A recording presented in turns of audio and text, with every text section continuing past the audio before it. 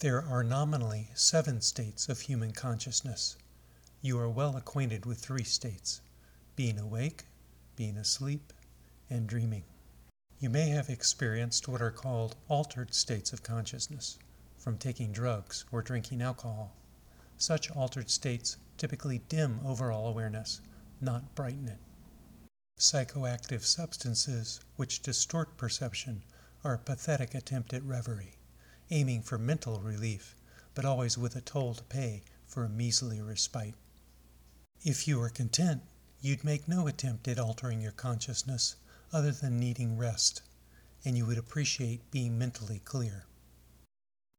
The 4th state of consciousness is transcendence. The mind is quiet, but the body remains alert. Transcendence is the opposite of dreaming. While dreaming, the mind is telling tales while the body is out of it. Transcendence is the state of consciousness aimed at by practicing meditation. The 5th state of consciousness is enlightenment. Enlightenment can be considered the waking culmination of meditation. You live with abiding contentment and with a quieter mind. Note that I said quieter mind. To keep you breathing, the mind must be relentlessly persistent. The nattering part of your mind can be trained to pipe down, but it will never give up entirely. The good news is that, in enlightenment, you no longer worry or have to suffer ceaseless mental prattle. Your mental focus is sharp, but your mind will still occasionally try to entertain you. Enlightened people may be momentarily frustrated or otherwise experience occasional negative feelings, but their natural buoyancy quickly bounces back. What enlightened people don't do is worry or suffer anxiety. For the most part, enlightened people enjoy life more than those in the collective, who have minds that prey upon them. A harbinger of enlightenment is an aura of bliss, the same joy of being alive that is obvious in healthy young children. Bliss settles in as you enlighten yourself. Enlightenment is a major mental milestone. The 6th state of consciousness is more of a slide forward. In coherence consciousness, you intuitively sense an order to the world, a harmony underlying the apparent cacophony. Some people who are not enlightened but spiritually inclined speak of peak experiences, where they glimpse a blissful calm and the world seems harmonious. This is a glimpse of life in coherence consciousness. The ultimate 7th state of consciousness is unity consciousness, or realization.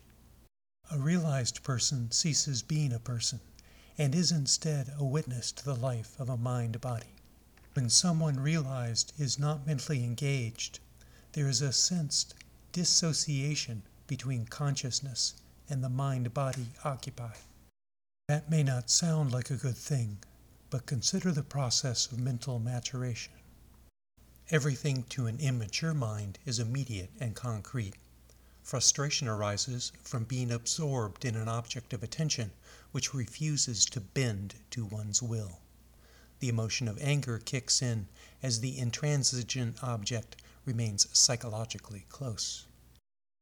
Psychospace is the mental map of existence, how close or distant an object, action, or event seems to be. The more distant something is construed to be, the more abstractly one thinks of it, and vice versa. Whatever is the focus of attention is always a concrete experience. By contrast, you are only able to logically appraise a situation by a higher level construal, by having some mental distance. The process of maturing mentally involves enlarging psychospace.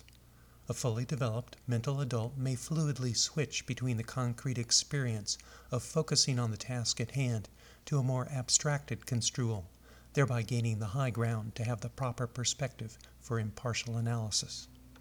Empathy and compassion are intuitive mental accomplishments, attainable only through abstract construal. To put it mildly, in the state of realized consciousness, one's psychospace is well adjusted. There is more benefit to unity consciousness beyond having a well-heeled psychospace. We'll come back to this topic toward the end of this podcast series.